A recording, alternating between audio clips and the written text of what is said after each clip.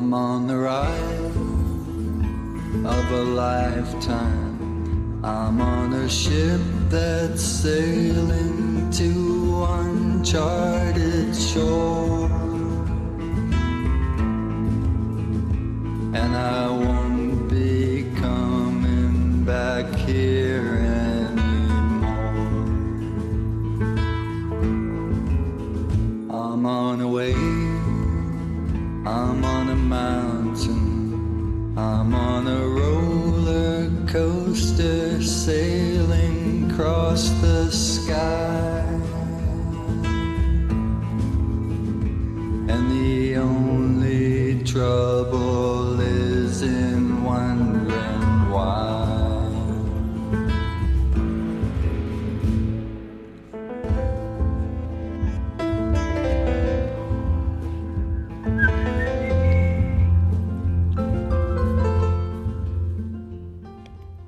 Live from Salt Lake City, this is Heart of the Matter, where we do all we can to worship God in spirit and in truth.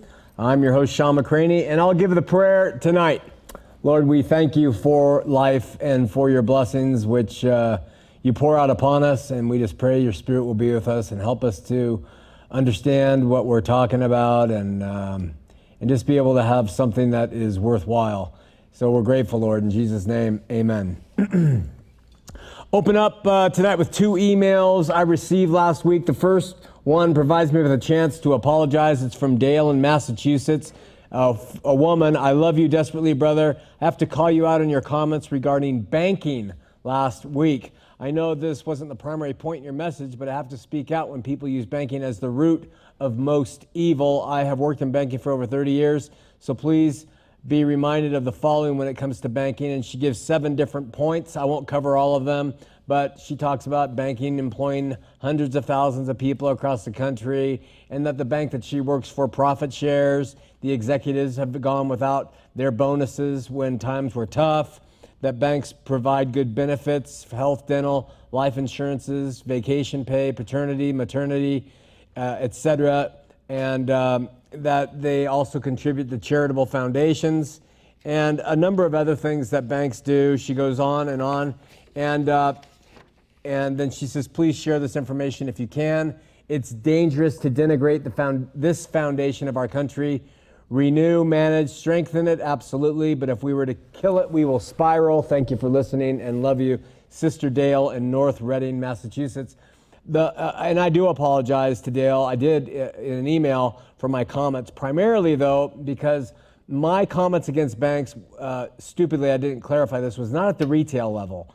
I don't have a problem with the place I use a bank. I go and put my checks in and take them out. And the retail level, the customers, we need a place to do that and provide different services. I'm talking about the big multinational conglomerate, the banking institutions, sometimes even what might be behind the Fed, stuff like that. I'm not talking about the retail level, and I know that provides a great service to our community, so I just wanted to clear that up. The second email is from Christian. He says, Sean, I enjoy your show a lot. However, I have one problem. On your most recent YouTube stream, you stated that Christians and Muslims worship the same God, but Muslims just leave out his son. You may have said things other than this, but I turned it off shortly thereafter. I agree with virtually everything you say besides this. I know you don't know much about Islam by your own admission, but I will show you from the Quran that they are not the same God. And he gives us 2 quotes from the Quran. Let me read them. They say from the Quran 10:68, God has a begotten son. God forbid. Self-sufficient is he. His is all the heavens and the earth contain. Surely for this you have no sanction. Would you say this of God what you know not?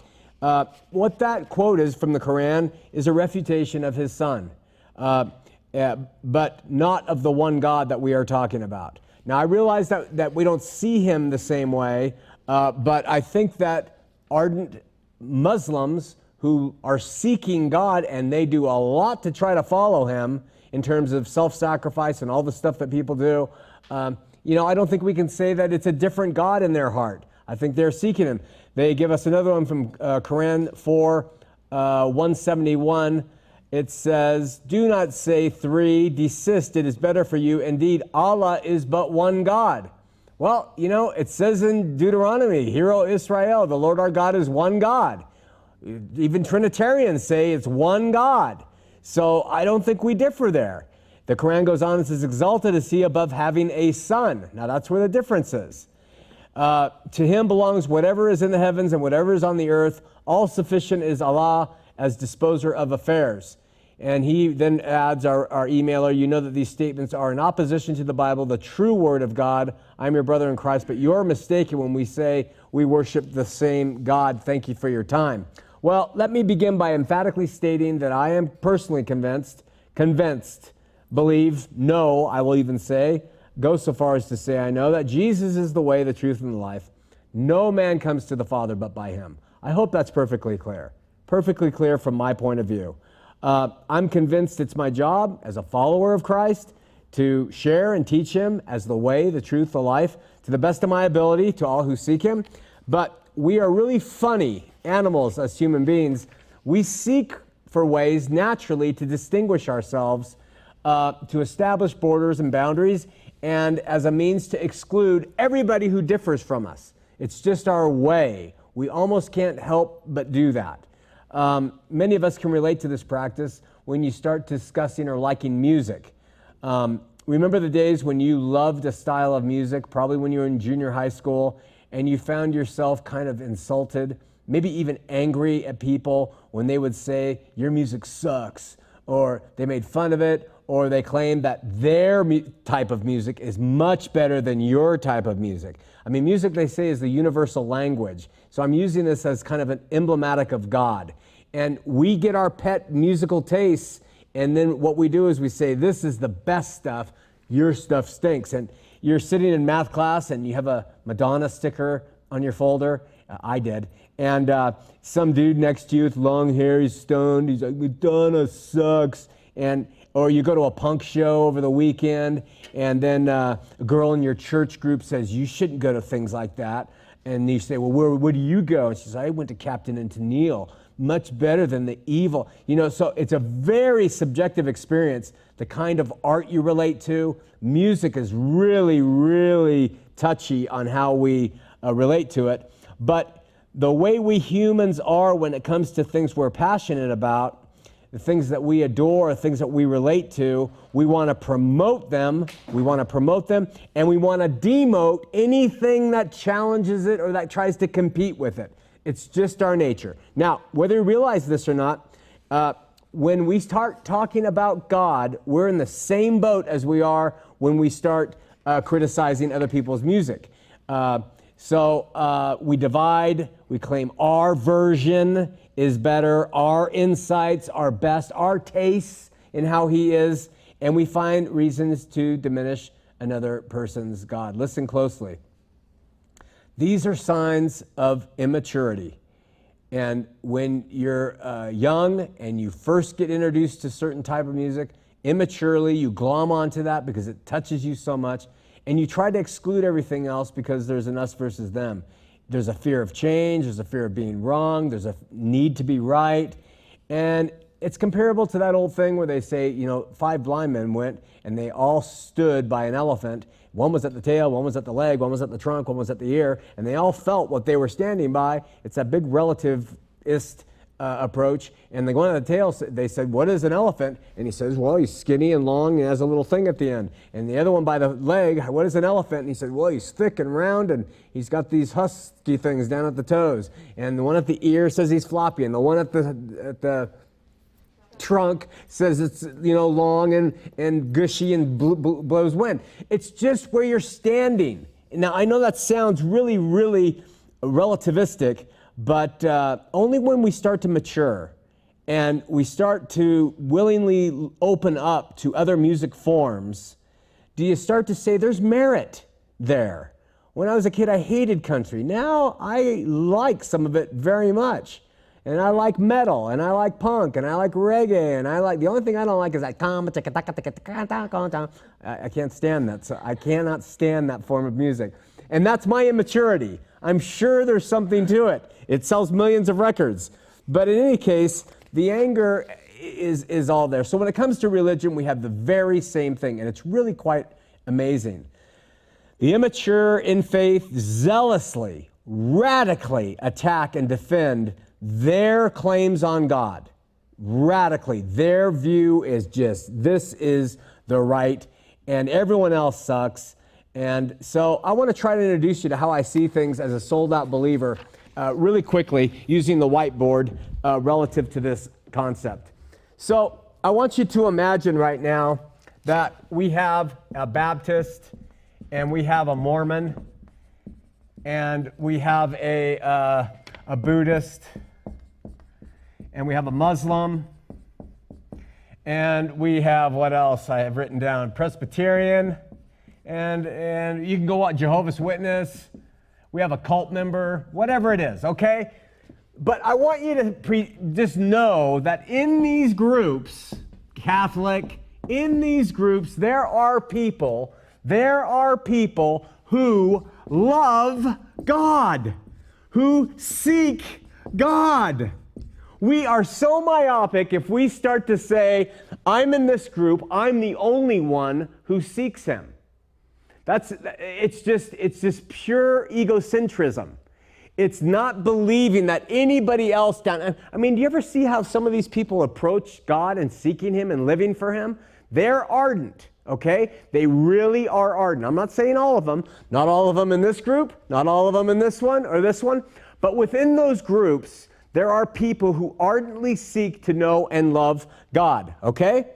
Our job is, so let's just say they're all looking up to try to discover God. Now, I want to describe God like this.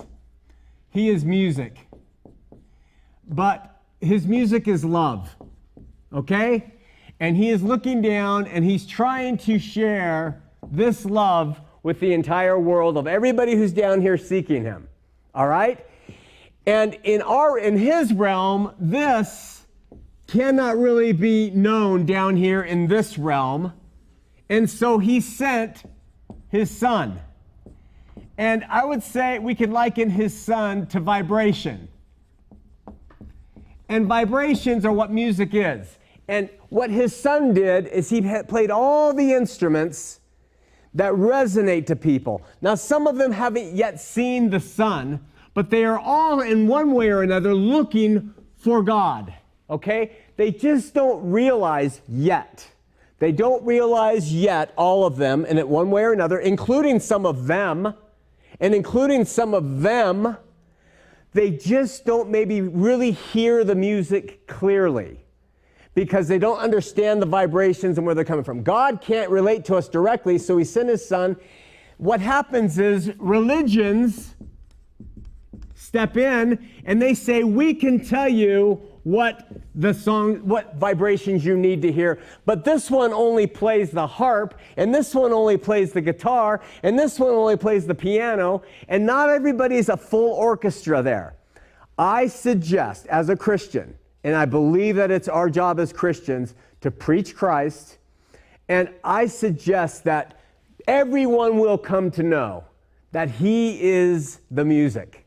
He's the true music. Other forms, other parts of music are there, but I would also suggest we back off on saying this is a different God. You know, these people are ardent. I can't remember who the guy was, that Hindu that we became a Christian. What is it? Sundar Singh said, it's so funny, the Christians in America, they say that we, meaning his people, are pagans, that we're heathens. He said, my mother, a heathen?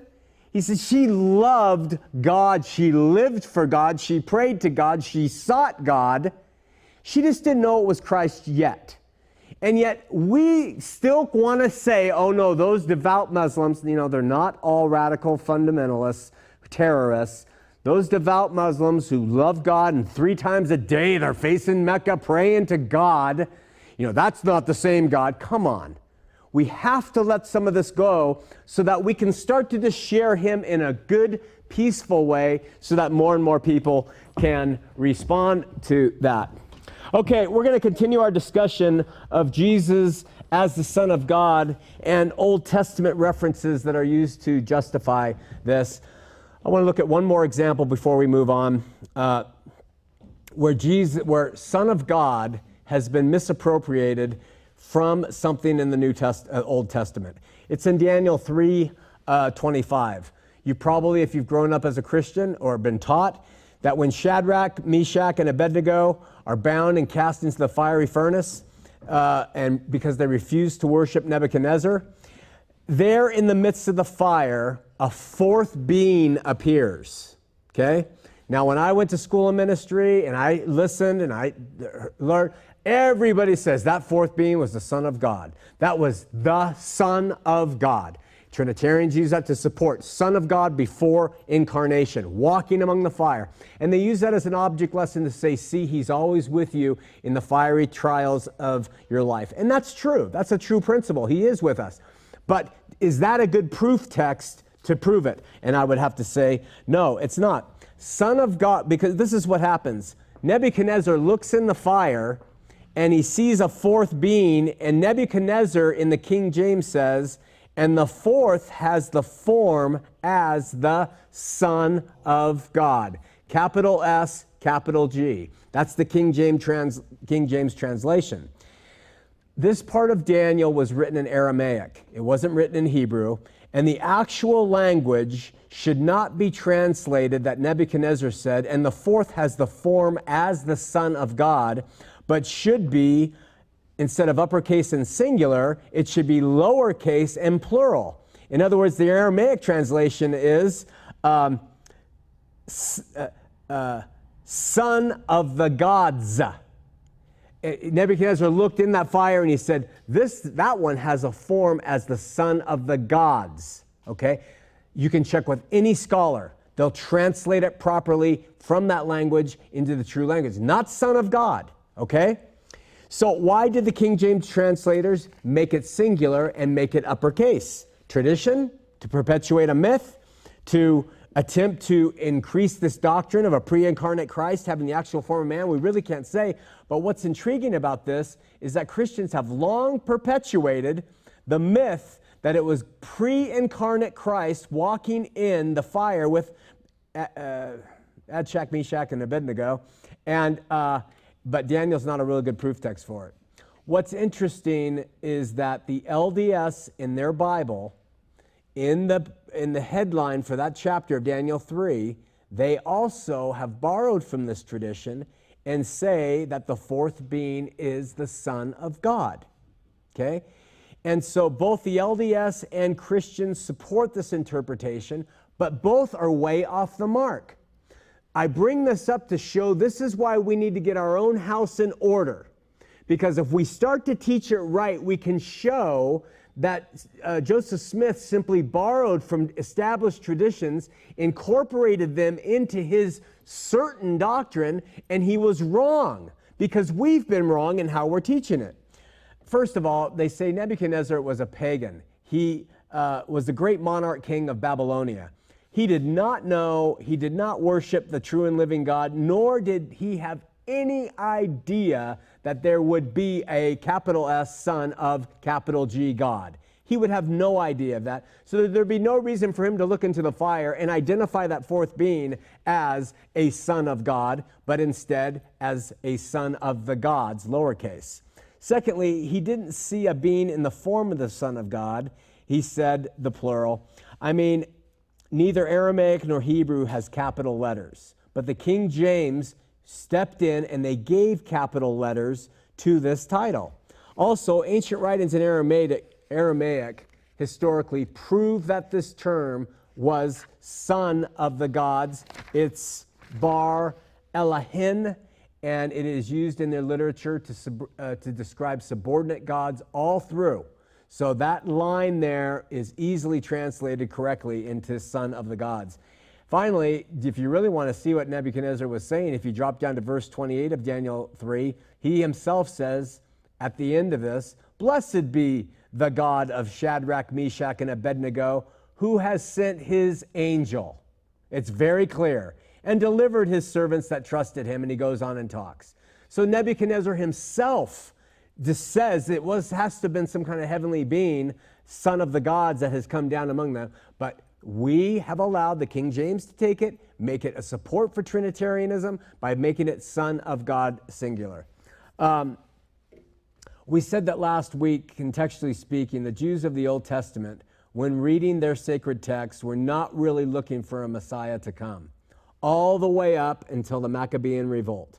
At that time, they looked around and said, wait a minute. Nathan said that David's throne would abide forever, and David's throne is gone. So they started reinterpreting their scripture as the promise of a coming Messiah around the Maccabean revolt. Before that time, they never associated Old Testament passages with messianic prophecy. That became something that they started to kind of lean on because they saw the throne of David was gone.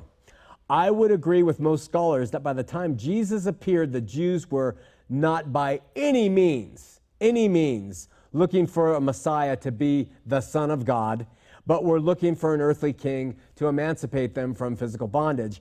But like one who is like unto Moses, who led their people out literally from bondage to Rome. Additionally, while pagan nations would speak of men being gods, pagan nations all around the Jews spoke of men on earth being gods, even sons of God.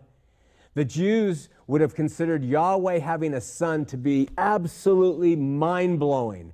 No way. Okay, so no Jew was expecting anything like a son, capital S, of God, capital G, to come out and redeem them.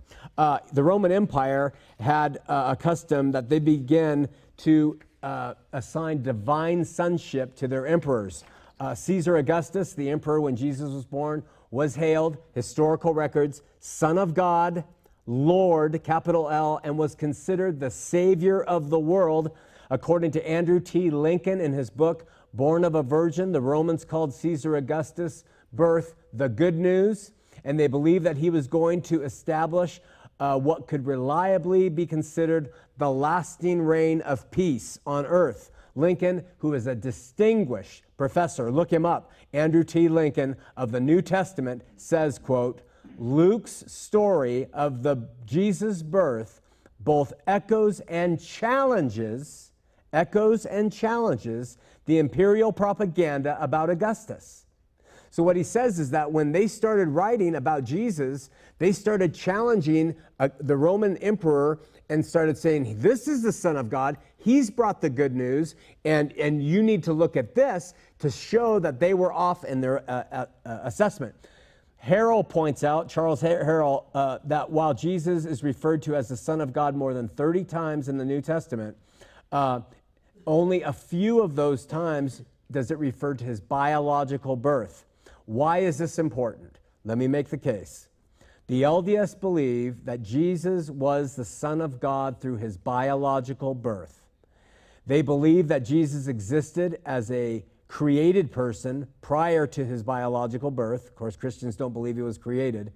They believe that he was the first created spirit child of Heavenly Father, and the rest of us followed in after him as being created spirit children as well. Trinitarianism teaches that Jesus was the Son of God at his biological birth. This is the only begotten. They believe that Jesus existed as a person prior to his biological birth. They believe that he is the spirit son of Heavenly Father as well, the literal spirit son of Heavenly Father as well. In order for biblical Christianity to be able to see clearly and to see and to expose the failures of Mormonism, the traditional Christian view has to be stripped down of what the Bible actually says to show that we do not agree with much of what Smith borrowed from the faith and incorporated into his pseudo-gospel. What do I mean by this? Mormonism is a creation of Joseph Smith, and it's an amalgamation, it's an altered form of what I believe is faulty Trinitarian theology established at creedal Trinitarianism in 300 AD. In other words, vestiges of creedal Trinitarianism thrive in Joseph Smith's newfangled view of the Godhead. In order for us to absolutely clear the path for Mormons and for Mormonism to be seen as faulty, we must divest ourselves of the traditions and myths that we have embraced as a means to show that Smith did nothing but create a counterfeit from a counterfeit. So I doubt this, what I'm saying, will ever get legs. It'll take a Herculean effort for all kinds of reasons, and patience and a heartfelt willingness of seekers today to confront the myths and the things that we have long embraced in the body. And I am not gaining friends by pointing these things out. I'm not alone. I don't come up with this stuff. These guys have brought this out and studied it. You just don't know about them because they don't reach the bookstores, and you don't see their names plastered all over things. They don't make you feel good when you read them, but they're there. I bring them forth to you as much as I brought forth the LDS stuff, okay? But it's how much I care about reaching LDS. I don't care about wanting them to just come out of Mormonism and just throw them away. I don't want them to come out of Mormonism and just become as narrow-minded and gullible in everything Christian as they were when they were LDS. We have to give them something that they can go and search and challenge and really look at and find that it's stable. But when we go and we preach these things and tell them, you can trust us, come out of that Mormonism fable, come to us, we'll teach you everything that's true, and we feed them a wheelbarrow full of traditions and myths, it's wrong. And we're not doing them any good because, look, we get the emails. I started out, I left Mormonism, I went to a Christian church, I was really involved for a while, I played in the choir and then the pastor started saying, you got to pay your tithes, and then the pastor started trying to discuss the Trinity, and then he said that my LDS relatives went to hell and they're going to burn there forever, and all this stuff is up for grabs. It's up for grabs theologically, and there's very good Christians who see it in a very different way than others. Theologian James Dunn posits things this way. He says, listen to this carefully. The first Christians thought of Jesus' divine sonship principally as a role and status he had entered upon being appointed, being appointed at his resurrection. I am not alone in this. Let me read it to you again carefully. The first Christians thought of Jesus' divine sonship principally as the role and status he had entered upon being resurrected. Divine sonship was a role and status appointed at his resurrection? What? I mean, is this possible? Listen, Mormons and Christians alike have long accepted teachings that say Jesus was a literal figure, Mormons in one way, Christians in another, bearded, long hair, who stood next to his Father, who had long gray bearded hair for the eternities. Uncreated, co-equal, always existing, right? And the Holy Spirit, the cousin, was also uncreated, co-equal, and always existing, but he's over there. He didn't have the beard and the hair. And this is what creedal Trinitarianism has promoted. This is what Mormonism has promoted to a certain extent. Both parties misappropriating Old Testament passages in some form or another in order to support eternal sonship or pre-incarnate sonship of some type. But is there another explanation that has escaped us that is viable, that can be supported by a biblical text, and that can clearly illustrate the other two sides being errant? For a Mormon to see the divine attribute of sonship given to Jesus upon his death and resurrection removes their literal biological sonship from what they have long endorsed. And for Trinitarian Christians to accept the historical and biblical view that he received it at his resurrection allows them to remove the idea of Jesus being a long-haired, brown-bearded man who stood by his Father, long-haired, gray-bearded being for eternity and eternity, and then we can start to see more clearly. Of course, neither side will want to accept this view, but will want to cling to the man-made stuff they've always traditionally taught and adored. But let me explain how I think it says, and next week we're going to give you the scriptures to support it before we move on. I would suggest there's no eternal sonship of Jesus, but there has always been God, uncreated God, Scripture describes him as fire, light, and love. Specifically, he is consuming fire, he is light, he is love. That is how he is described. I would suggest that the Bible teaches us that God relates, expresses himself by spirit and by words. I would suggest that a human child named Yeshua was conceived of a woman by the Holy Spirit, and the Word of God was made flesh.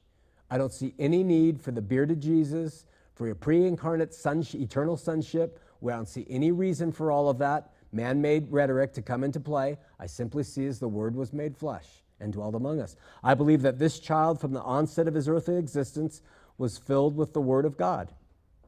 And as a human, he was just like every other human, just like us, exactly. This Son of God had to be taught. He learned things. He had the capacity to feel pleasure and pain.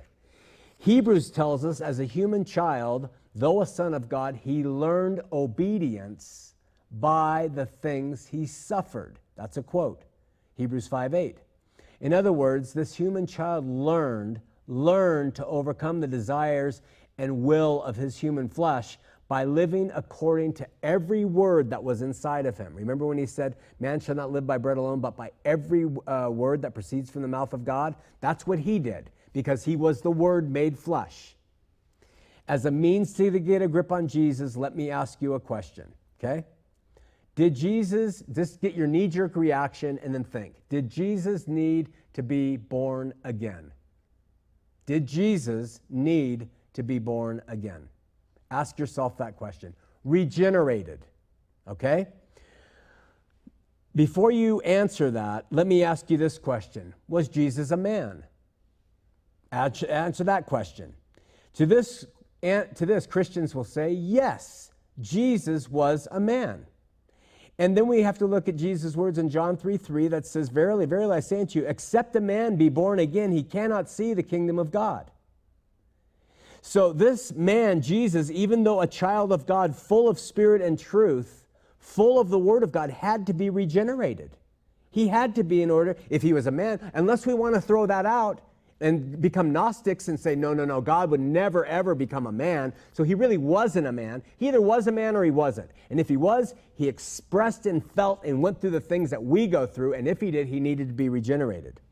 So this man had to be, listen, this is important in my estimation. If he was a person who always existed as a personage with God from the beginning, as a personage, and was co-equal with God as this person, as the LDS say, he was the first spirit-born child in the pre-existence, then the notion of him needing to experience regeneration is foolish.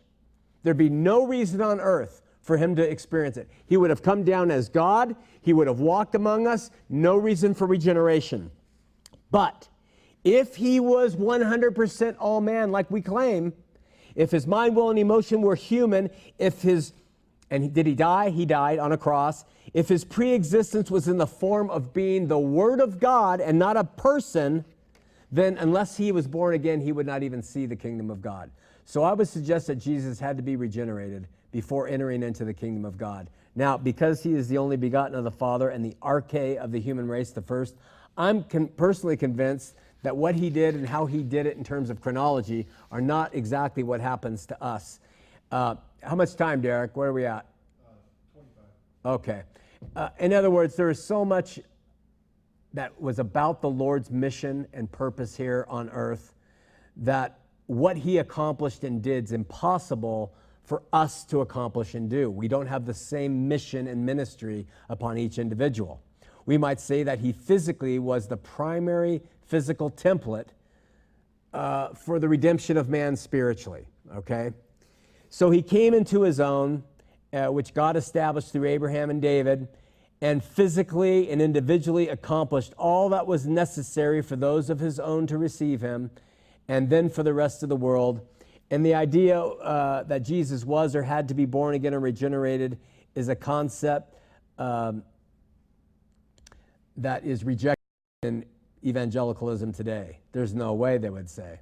Don Preston, he says, quote, The reality and necessity of Christ's new birth is well established in Scripture and is vital for a proper understanding of eschatology. Don't believe me? Tune in next week and we'll finish it up by showing in Scripture how it clearly proves that he was regenerated at his resurrection. That's where he was born again, and then we'll decide if that applies to us in the same way. And I'll show an error that I think most of the scholars are making in saying it does. It does apply to us in the same way, and they're even saying men and women are not regenerated while they're here on earth. They're only regenerated at resurrection. I would say that's a false jump, a false leap. So it's a heavy discussion. I understand that. It's not as fun as talking about all the things LDS and the crazy stuff, Mountain Meadows and polygamy, etc. But we should be talking about it because it gets us through a lot of ground that has to be discussed. All right, before we go to John in Tulsa, Oklahoma, 801-590-8413, 801-590-8413. We're going to watch a spot. Go Delaney.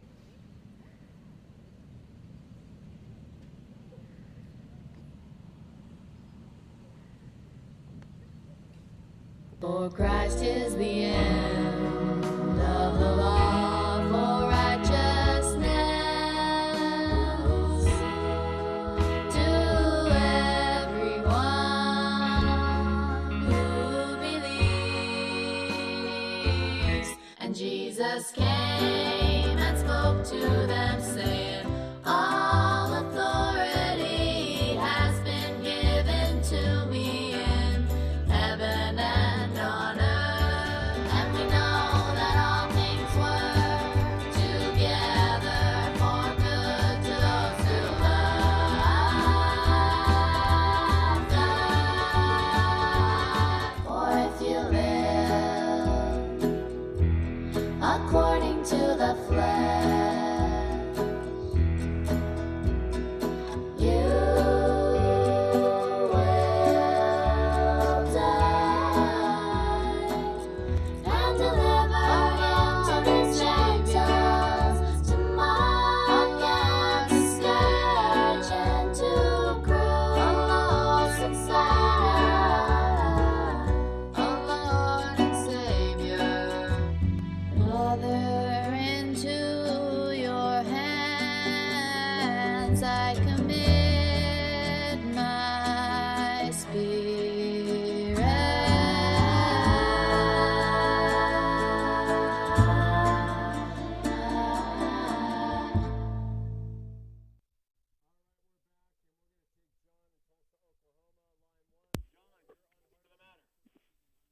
Hello, Sean. Hey, listen, I called in. I'm really enjoying this show right now. And you opened my eyes up on some things here that I thought about before, but it wasn't quite. I like the way you explain them. You know, we got to keep our minds open because we have a lot of things in our minds that we need to reevaluate a lot of times on our scriptures, and because of a lot of translation things, you know, like the King James Bible. But anyway, I wanted to bring up a point about the law. I noticed in your Sunday school classes that you're giving, you're in Acts right now, and you're going through a lot of things about Acts. And when you get to chapter 15, down in verse 5, it says that they rose up, these Pharisees, and they wanted to circumcise the new Christians, the Gentiles, and they wanted them to keep the law of Moses. That's in verse 5.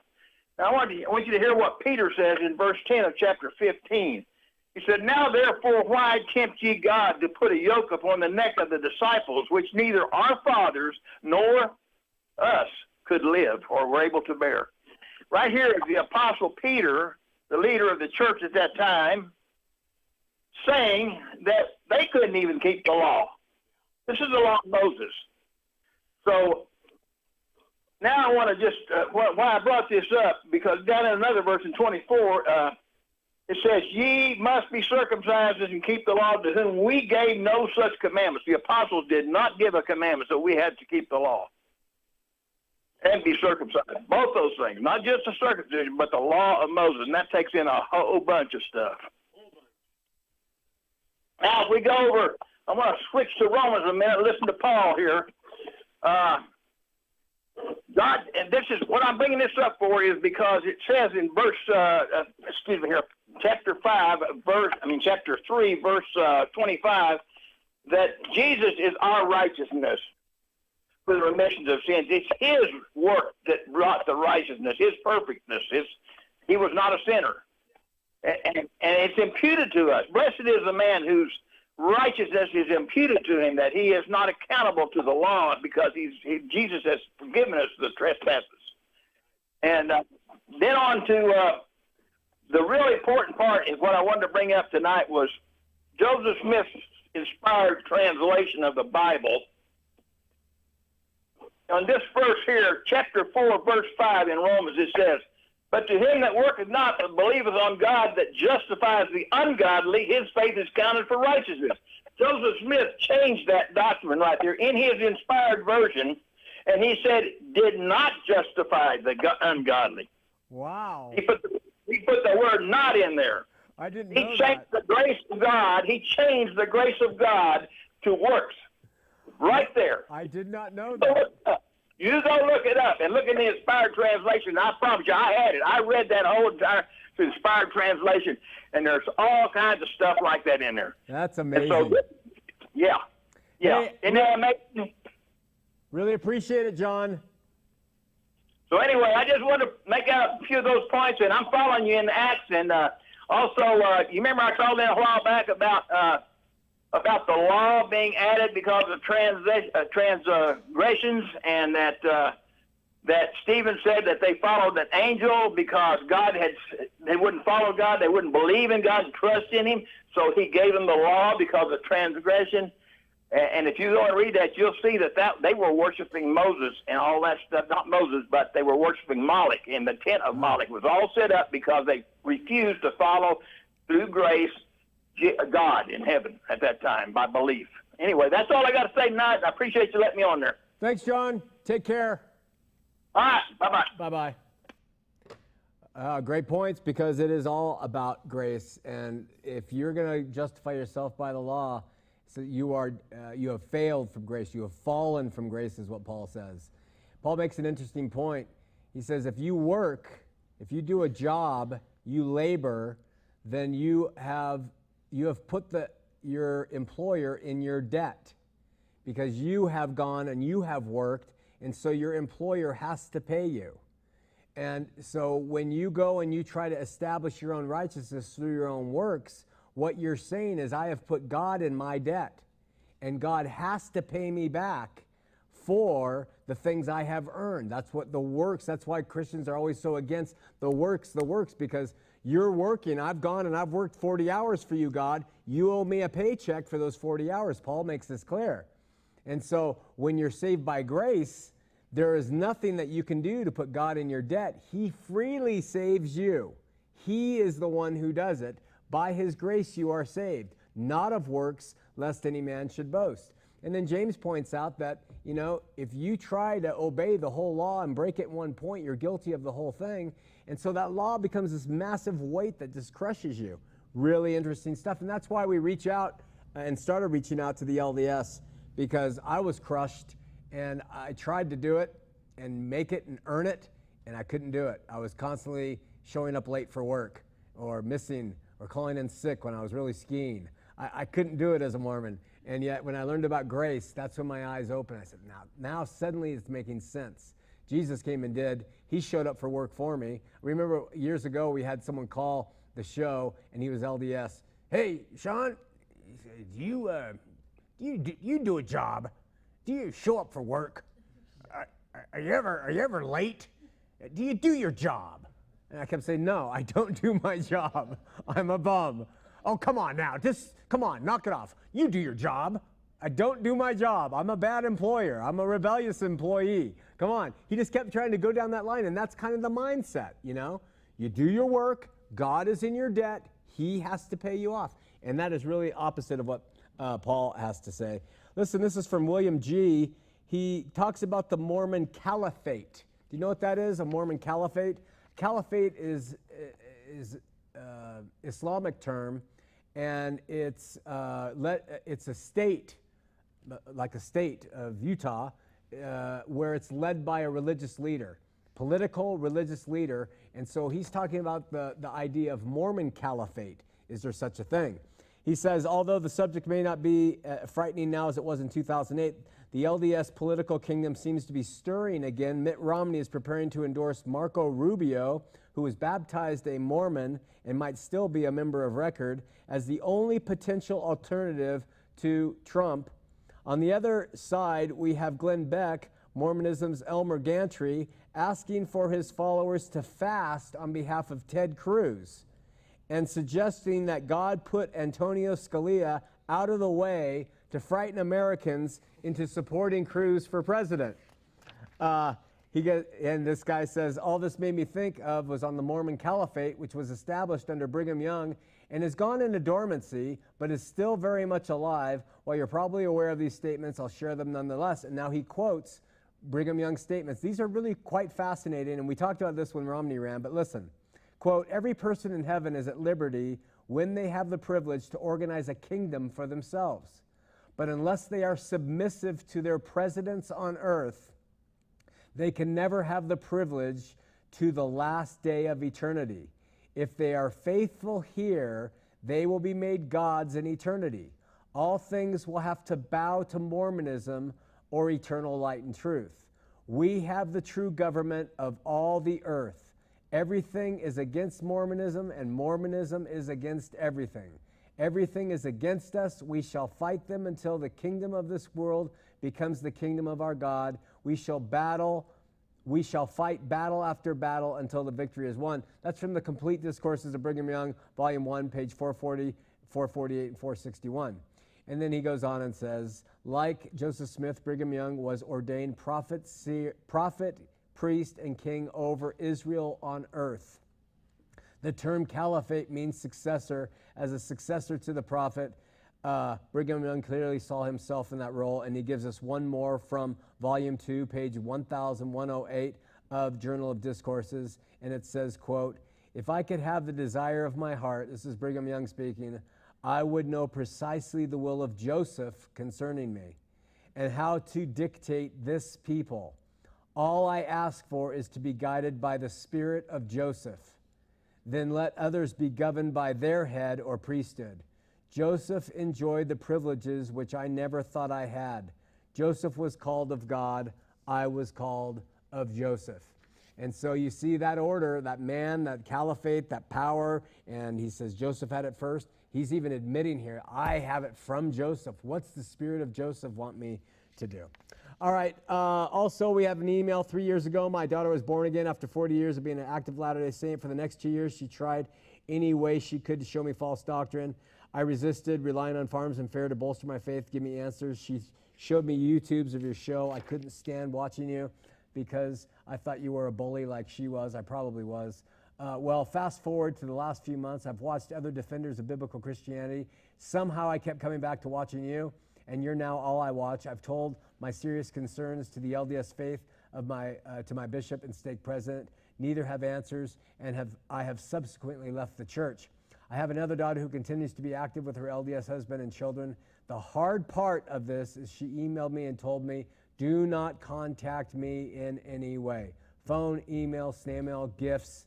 6 months has passed. I can't believe it. We were so close. And now my husband, LDS, has told me he's going to divorce me after 49 years of marriage. What kind of crazy religion is this? My world has imploded. But she adds a line that's really important. I have to lean on Christ now more than ever. That's what it's all about, man. That's what it's all about. He gets you to lean. You want to seek, you want to find, he gets you, and then he says, okay, it's going to get really tough now. And then you start leaning on him, and that's what he's always wanted, is for us to lean on him. Kim from Alberta says, we enjoy listening to your shows as we renovate our house. We like the older ones better when you were addressing Mormonism more. A few questions and comments I would like to address on your show. In the temple, Adam is asked if he sold his signs and tokens for money. This is Adam, first man on earth. What kind of currency would have been created since there was nobody else in his family? So Adam represents all of humanity in that temple film. So when that is being played out And Satan says, do you sell your signs and tokens for money?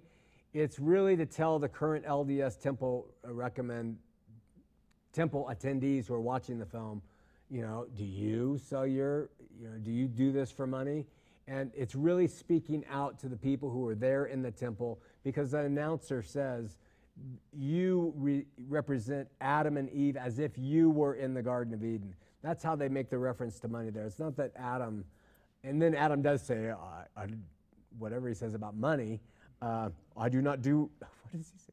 I do not do anything for money. Something like that. So, and then he says, just before going through the veil, they always make covenants with the church, dedicating all their time, talents, and possessions to the church for the building up of the kingdom of God. But Christ said something like this, my kingdom is not of this earth. And yeah, point well taken. And he says, I think the Mormons would take you more seriously if you didn't refer to the Book of Mormon as the Book of Mormonion. And I'm not doing that anymore. I have no more, we have no calls. I have no more emails. We're going to continue on next week as we talk about Christ, Son of God. And let me just wrap it up quickly and say this. Listen, I believe that Christ was God in the flesh. No doubt, that's how I believe completely, and I believe he's the only way to salvation. But I do believe there's a lot of variables on how we really explain this, understand this, and I think that God did not come down here to confuse everybody and just to make sure that only a few who really got everything right would be saved. And I think he does this, it's my opinion, so that we will learn to get along and we'll learn to love more than argue and try to figure things out. So don't get too hyped up on these things. I'm just pointing out some of the facts behind our own Christian history as we try to relate to the LDS, and so that we can have maybe a little bit more understanding, less dogma when we're talking to an LDS person and they say, well, I believe. You say, well, it's all right. What do you think of Jesus? Have you been born again? Do you believe you're saved by your works? Things like that. Let's just tone it down. Let's get rid of all the vitriol, all the rhetoric, all the finger pointing, and just try to bring in the fact that many, many good LDS people are seeking for God, and they relate to him, and many know Jesus. Let's just keep going on that. We'll see you next week here on I'm on a ride, going nowhere. I am an existential cowboy on the wind, and I won't be coming out, I'm going in. This man's awake, a storm's arising, the dawn's awaiting till 100 monkeys know. And I can feel